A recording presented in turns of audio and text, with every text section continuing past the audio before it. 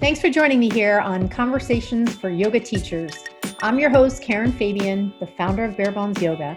I'm an experienced registered yoga teacher with over 15 years of teaching experience, a certified personal trainer, and an entrepreneur. My mission is this: to help you develop into a purpose-driven, confident yoga teacher, one who truly understands anatomy and how to share it clearly and confidently so that you can help your students learn and, as a result, grow your impact and connection. I strongly support and value the uniqueness of all individuals and provide a safe community where diversity is embraced. Through my mentorship and signature program called the Blueprint Learning Program, I help yoga teachers build their skills in the area of learning anatomy, and along with that, help them learn important business skills and personal development ways of being that will transform them into purpose-driven teachers who make a big impact. On the podcast here, you'll get a blend of both anatomy learning, stories from teachers, interviews with others in the field, and a dose of personal development. For more information and to get on the wait list for any of my programs, see my website, barebonesyoga.com. Hi, everybody. Welcome to Conversations for Yoga Teachers. I'm your host, Karen Fabian, and this is episode 112. So I'm recording this episode on January 11th, 2021, and I am currently sitting in my apartment, which is almost completely empty. I want to just start out this episode with a brief update. If you've been following along, you heard me talk a little bit on the last episode about the fact that I'm moving. And I know moving always comes up on lists as one of the most stressful times, along with things like getting married, losing a job, taking a new job. There might be a couple of other things on there. And certainly in 2020, we've added to the list of stressors, significantly because of everything that we've all been going through related to the COVID pandemic. For me personally, as I shared in the last episode, a couple of things, big things shifted in my boyfriend's life, and that gave him the opportunity to invest in a place to live from where he was living. And so we are finally going to be moving in together after 12 years together. And so when I recorded the last episode, it was right in the beginning of that ball rolling downhill. And now we're really picking up steam and the movers are coming tomorrow. So as I was saying, if you've ever, I'm sure you have moved, you know there are a lot of moving parts. And I'm really, really grateful to have this half an hour or so here where I can just sit quietly and talk to you and record the podcast, because I think it's really important for us, even when a lot of things are in flux in our life, to stick to the things that ground us. And whether that's yoga, meditation, eating healthy, running, going for walks, listening to podcasts, all those kinds of things are really important to do. And for me, I look at recording my podcast really very much like listening to podcasts. I love doing it. I love sharing with you all in this way. And so I really wanted to make time on this Monday, because I always record on Mondays, to, despite the fact that I have a lot going on, to take some time to sit down and record this episode. So if it sounds a little more echo chamber-like, it's because I've lost a couple of the things, actually quite a few things in the apartment, and they're not absorbing the sound as much. So it might sound a little different.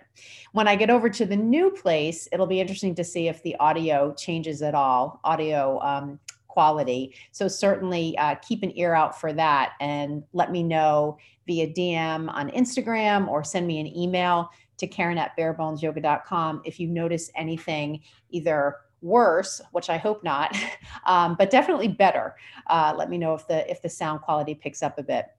So having said that, I wanted to begin this episode by letting you know this past week, I opened registration for my wellness event called the Bare Bones Yoga Wellness Saturday. And this is going to be, of course, a virtual event, even though I did 2 of these events live in 2019. This time, because of the pandemic, of course, we're going virtual, and I'm going to be offering kind of an abbreviated format because I know people don't really want to be on a Zoom call for an extended period of time. However, I don't want you to think of this like a Zoom call. Yes, I'm going to be using Zoom as the platform because it works really well for me.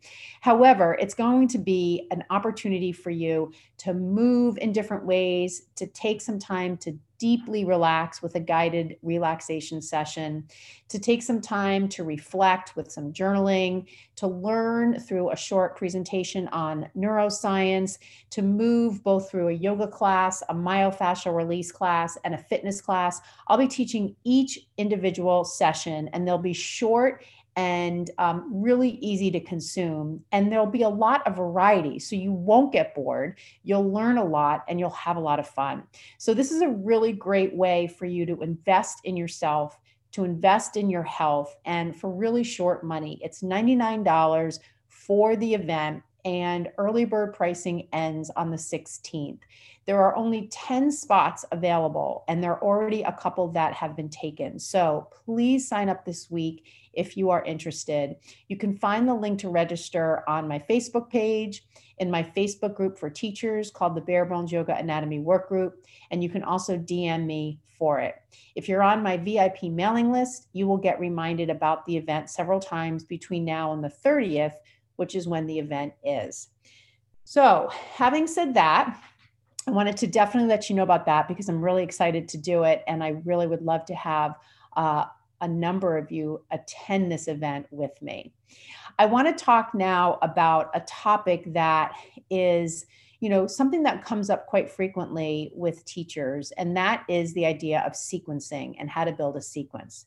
Now, I can remember when I was beginning as a teacher, it was really common to go into a class and to see a teacher with a notebook. It usually was a really pretty bound journal, maybe with like a leather cover or a fabric cover. And I have very vivid memories of teachers coming into class with, this journal and opening it up and referring to it, and maybe even talking about how they created a sequence, and that particular week they were going to be having us focus on this particular theme throughout the week. And I could really tell that there was a lot of time that the teacher had spent in preparing for the class, and then of course doing the class. Now, while that is really, really admirable, it is something that can really take up time, for which, and I hope this doesn't come across too harshly, but you're not getting paid for that time. So if it takes you 2 hours to plan for an hour's class and you're getting paid $50 for that class, and you average, let's say you consider your time worth, and this is a very low number, but let's say you consider your time worth $100 an hour. Well, you've just expended about $300 worth of time and you've only got reimbursed 50. So that's not a really good return on investment. Now, you can also think about it not so much from a money perspective, but just from a time perspective, just the time it takes you to prepare for your class in that way and then actually teach the class. And all of this applies to virtual classes as well. So one of the things that I've always liked to do, and I've always found to be really helpful for teachers and really important for teachers to do, is to start to think about systematic ways that they can systematize some of what they do a lot. And I think you'll agree that we are always spending time building sequences. So this means the task of building a sequence is a perfect thing that we can examine to see how we can make that process easier. Now, once I started to really dive into this, what I actually ended up creating is a downloadable PDF that you can download that will outline all of what I'm going to go over with you here in one easy to reference form. So as you're listening to the podcast today, if you find that you're compelled to take notes, guess what? You don't have to take any notes because I literally have it all written down for you. So what I'm going to do, today is Monday, what I'm going to do is I'm going to post the link to the sequence template I'm going to go through today on my Facebook page. That's also where you will see the link to the wellness event I was just talking about. And so you can grab the PDF there. Again, you can always DM me for any of this stuff, and I am happy to send you the links. The best way to direct message me is on my Instagram, barebonesyoga.com. So let's begin. Let's take a look at how to build a yoga sequence.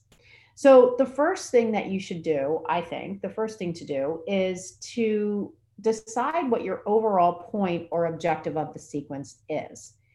And this really gets to, what's the point of this class? What are you hoping to convey by presenting this sequence? And this is probably going to conjure up some thoughts around, is it restorative? Is it functional movement? So we're going to get to some of that detail. I think in general, though, it's a good place for you to begin in terms of what is the overall point of this? Why are we doing this? And sometimes you can reframe that question and think about it from the perspective of, if a student approached you before class and said, hey, what are we going to do today? And why are we going to do it? Your answer would be whatever it is. And in that answer would lie the answer to the question I'm asking you. What's the overall point of this? So it could be something as broad brush as, we're going to do a whole bunch of postures that are going to increase your range of motion. It could be something like, we're going to do a whole bunch of postures that are going to increase your range of motion, and we're going to also focus on breathing. And focusing on breathing is a great way to trigger some deep, deep relaxation and stress relief. So, either of those statements would be a perfectly appropriate objective for a lot of different classes.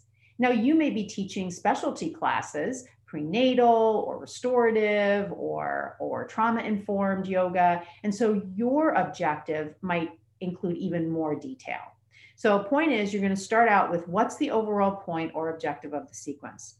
The second thing is, who's the target audience? Now, again, if you're teaching a general sequence, it might be anybody. It might be anybody who can weight bear on their arms and their legs. It might be anybody who has a general level of fitness. It might be a specialty class where you're going to define that who even further.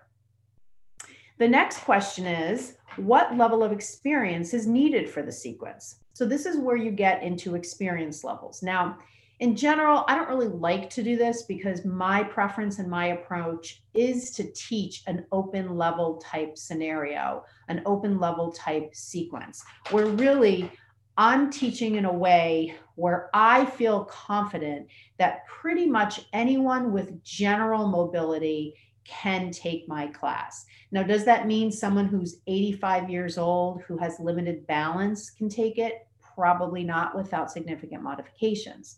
Does that mean that someone who's just had carpal tunnel surgery and can't weight bear on their arms can take it? Probably not, without significant modification. So it doesn't mean anybody. However, it means more accessible than not. Now, there are some classes that I'm sure you've attended, I know I've attended them, where people have taught advanced variations of everything, where people have taught inversions, where people have offered a lot of props integrated into their teaching. These are not highly accessible classes. These tend to be more niche classes. If that's your jam and you like to teach in that way, great. Just know that it's helpful to define, when you're building a sequence, what level of experience is needed. And certainly if you take a beginner and bring them into a class that's using all sorts of props in all different ways, that is absolutely going to be concerning for a beginner and will probably dissuade them from coming back to your class. Now, that may not be an issue for you because maybe you really like to teach that way and you want to attract students who like to practice that way. And I always say to teachers, don't try to be the teacher for everybody. Embrace who you are, embrace how you teach, own it 100%, and don't worry about those students that fall away. Because for every student that falls away will be another student that steps up, and your way of teaching resonates with them, and they'll become a regular student. The most important thing for you as a teacher, in my opinion, is for you to stay true to who you are. Because when you're true to who you are, you're teaching in a most authentic way, which is so powerful and will come across in everything you're doing when you teach. It's when, as teachers, we try to teach in a way different than ourselves, which is usually motivated by other things that are more ego driven, like I want to try to be popular, or I'm teaching in this way because this is the way my mentor teaches. All of those things are inauthentic. And pretty quickly, we start to feel really uncomfortable. We kind of feel like we're pretending. Then we start to feel like an imposter. It's kind of a snowball effect. And pretty soon, it's just something that we can't sustain. So just to reiterate where we are, and this is kind of this overall step one. What's the overall point of the sequence? Who's the target audience? And what level of experience is needed for the sequence? So the next piece of step one, and the last piece, is what is the energetic focus of the sequence? So is it restorative? Is it active or sports related? Is it functional movement? Is it beginners, advanced, or other? So you may have other things that come up for you in this category, but that's kind of the general sense of the energetic focus of the sequence.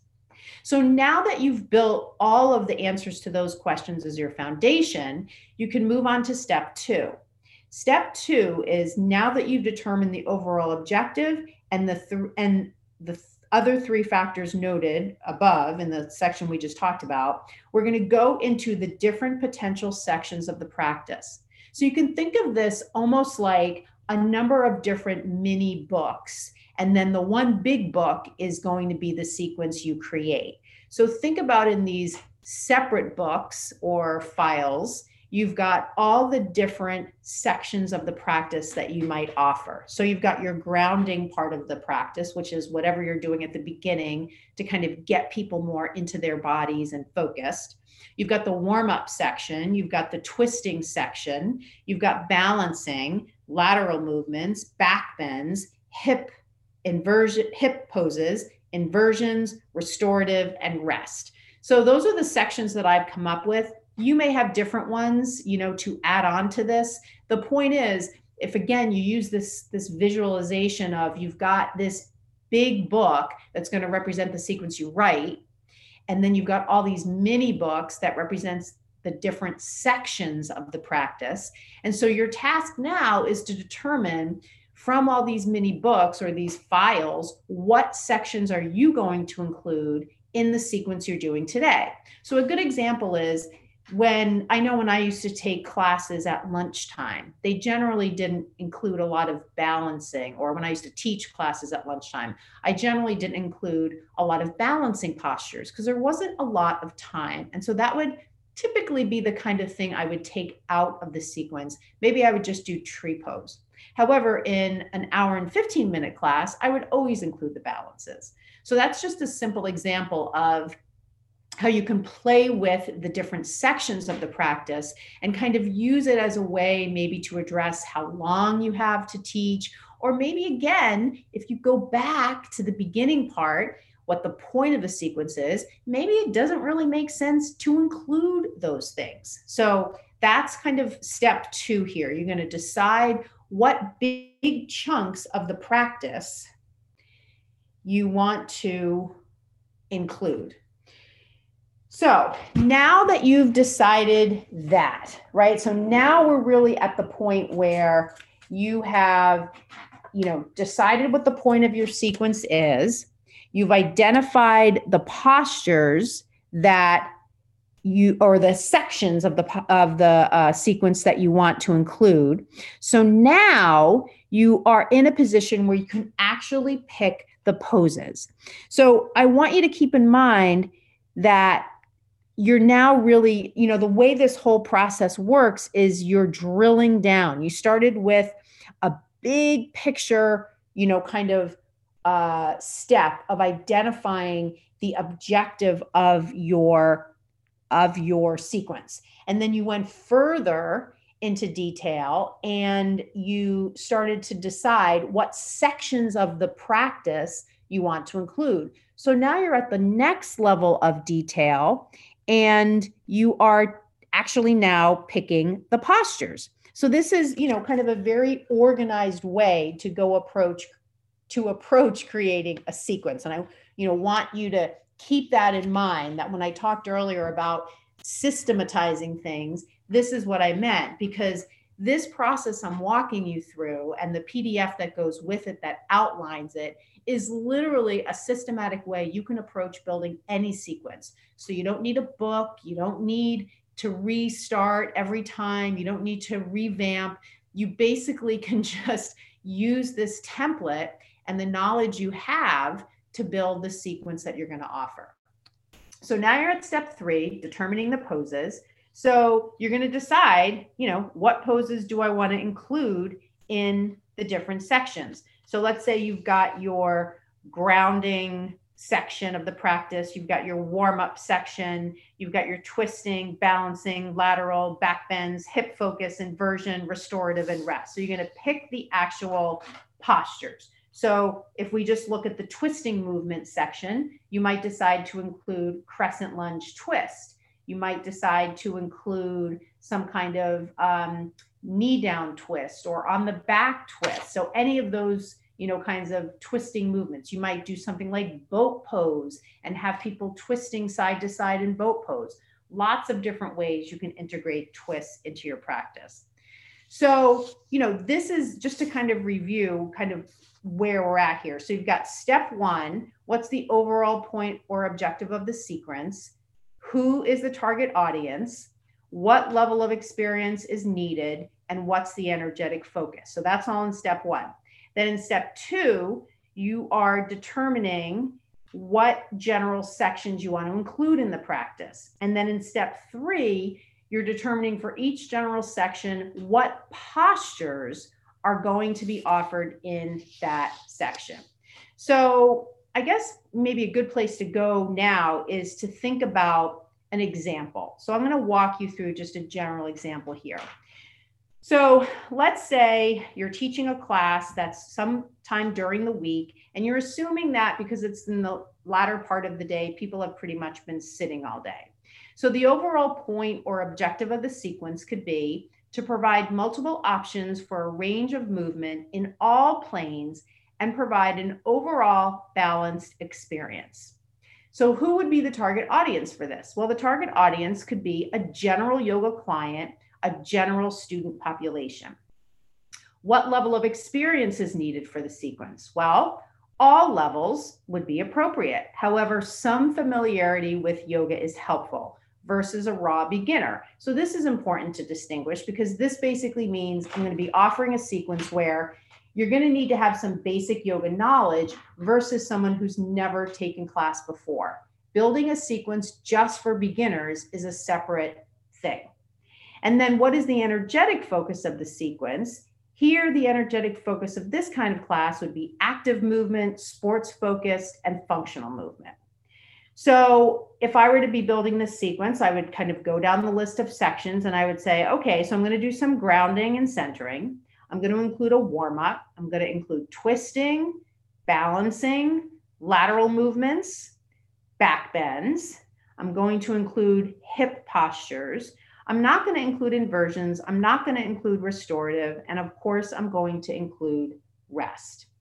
And then from there, now that I have the sections, now I'm going to write down the literal poses that I'm going to offer. So I'm not going to go into this in, extreme detail here. It's actually on the PDF that you're going to download, the actual sequence that I built. So I hope as I go through this, you have a sense of, how systematic this can be. And when things have a system that you can use to go through them, it's much easier and it's less stressful. So if you're one of those teachers that has a lot of stress before you sit down to create a sequence, know that going by this process is going to decrease a lot of that, especially the more you get used to it. Now, other things I want you to consider when you're building sequences. Consider modifications for poses where it would make sense to offer a modification. And keep in mind, a general rule of thumb regarding modifications is just looking for a way to decrease the range of motion required by the student. So if something is a twisting movement, A general modification is don't have them twist so deep. If something is a standing balance, a general modification is to have a toe on the floor if appropriate.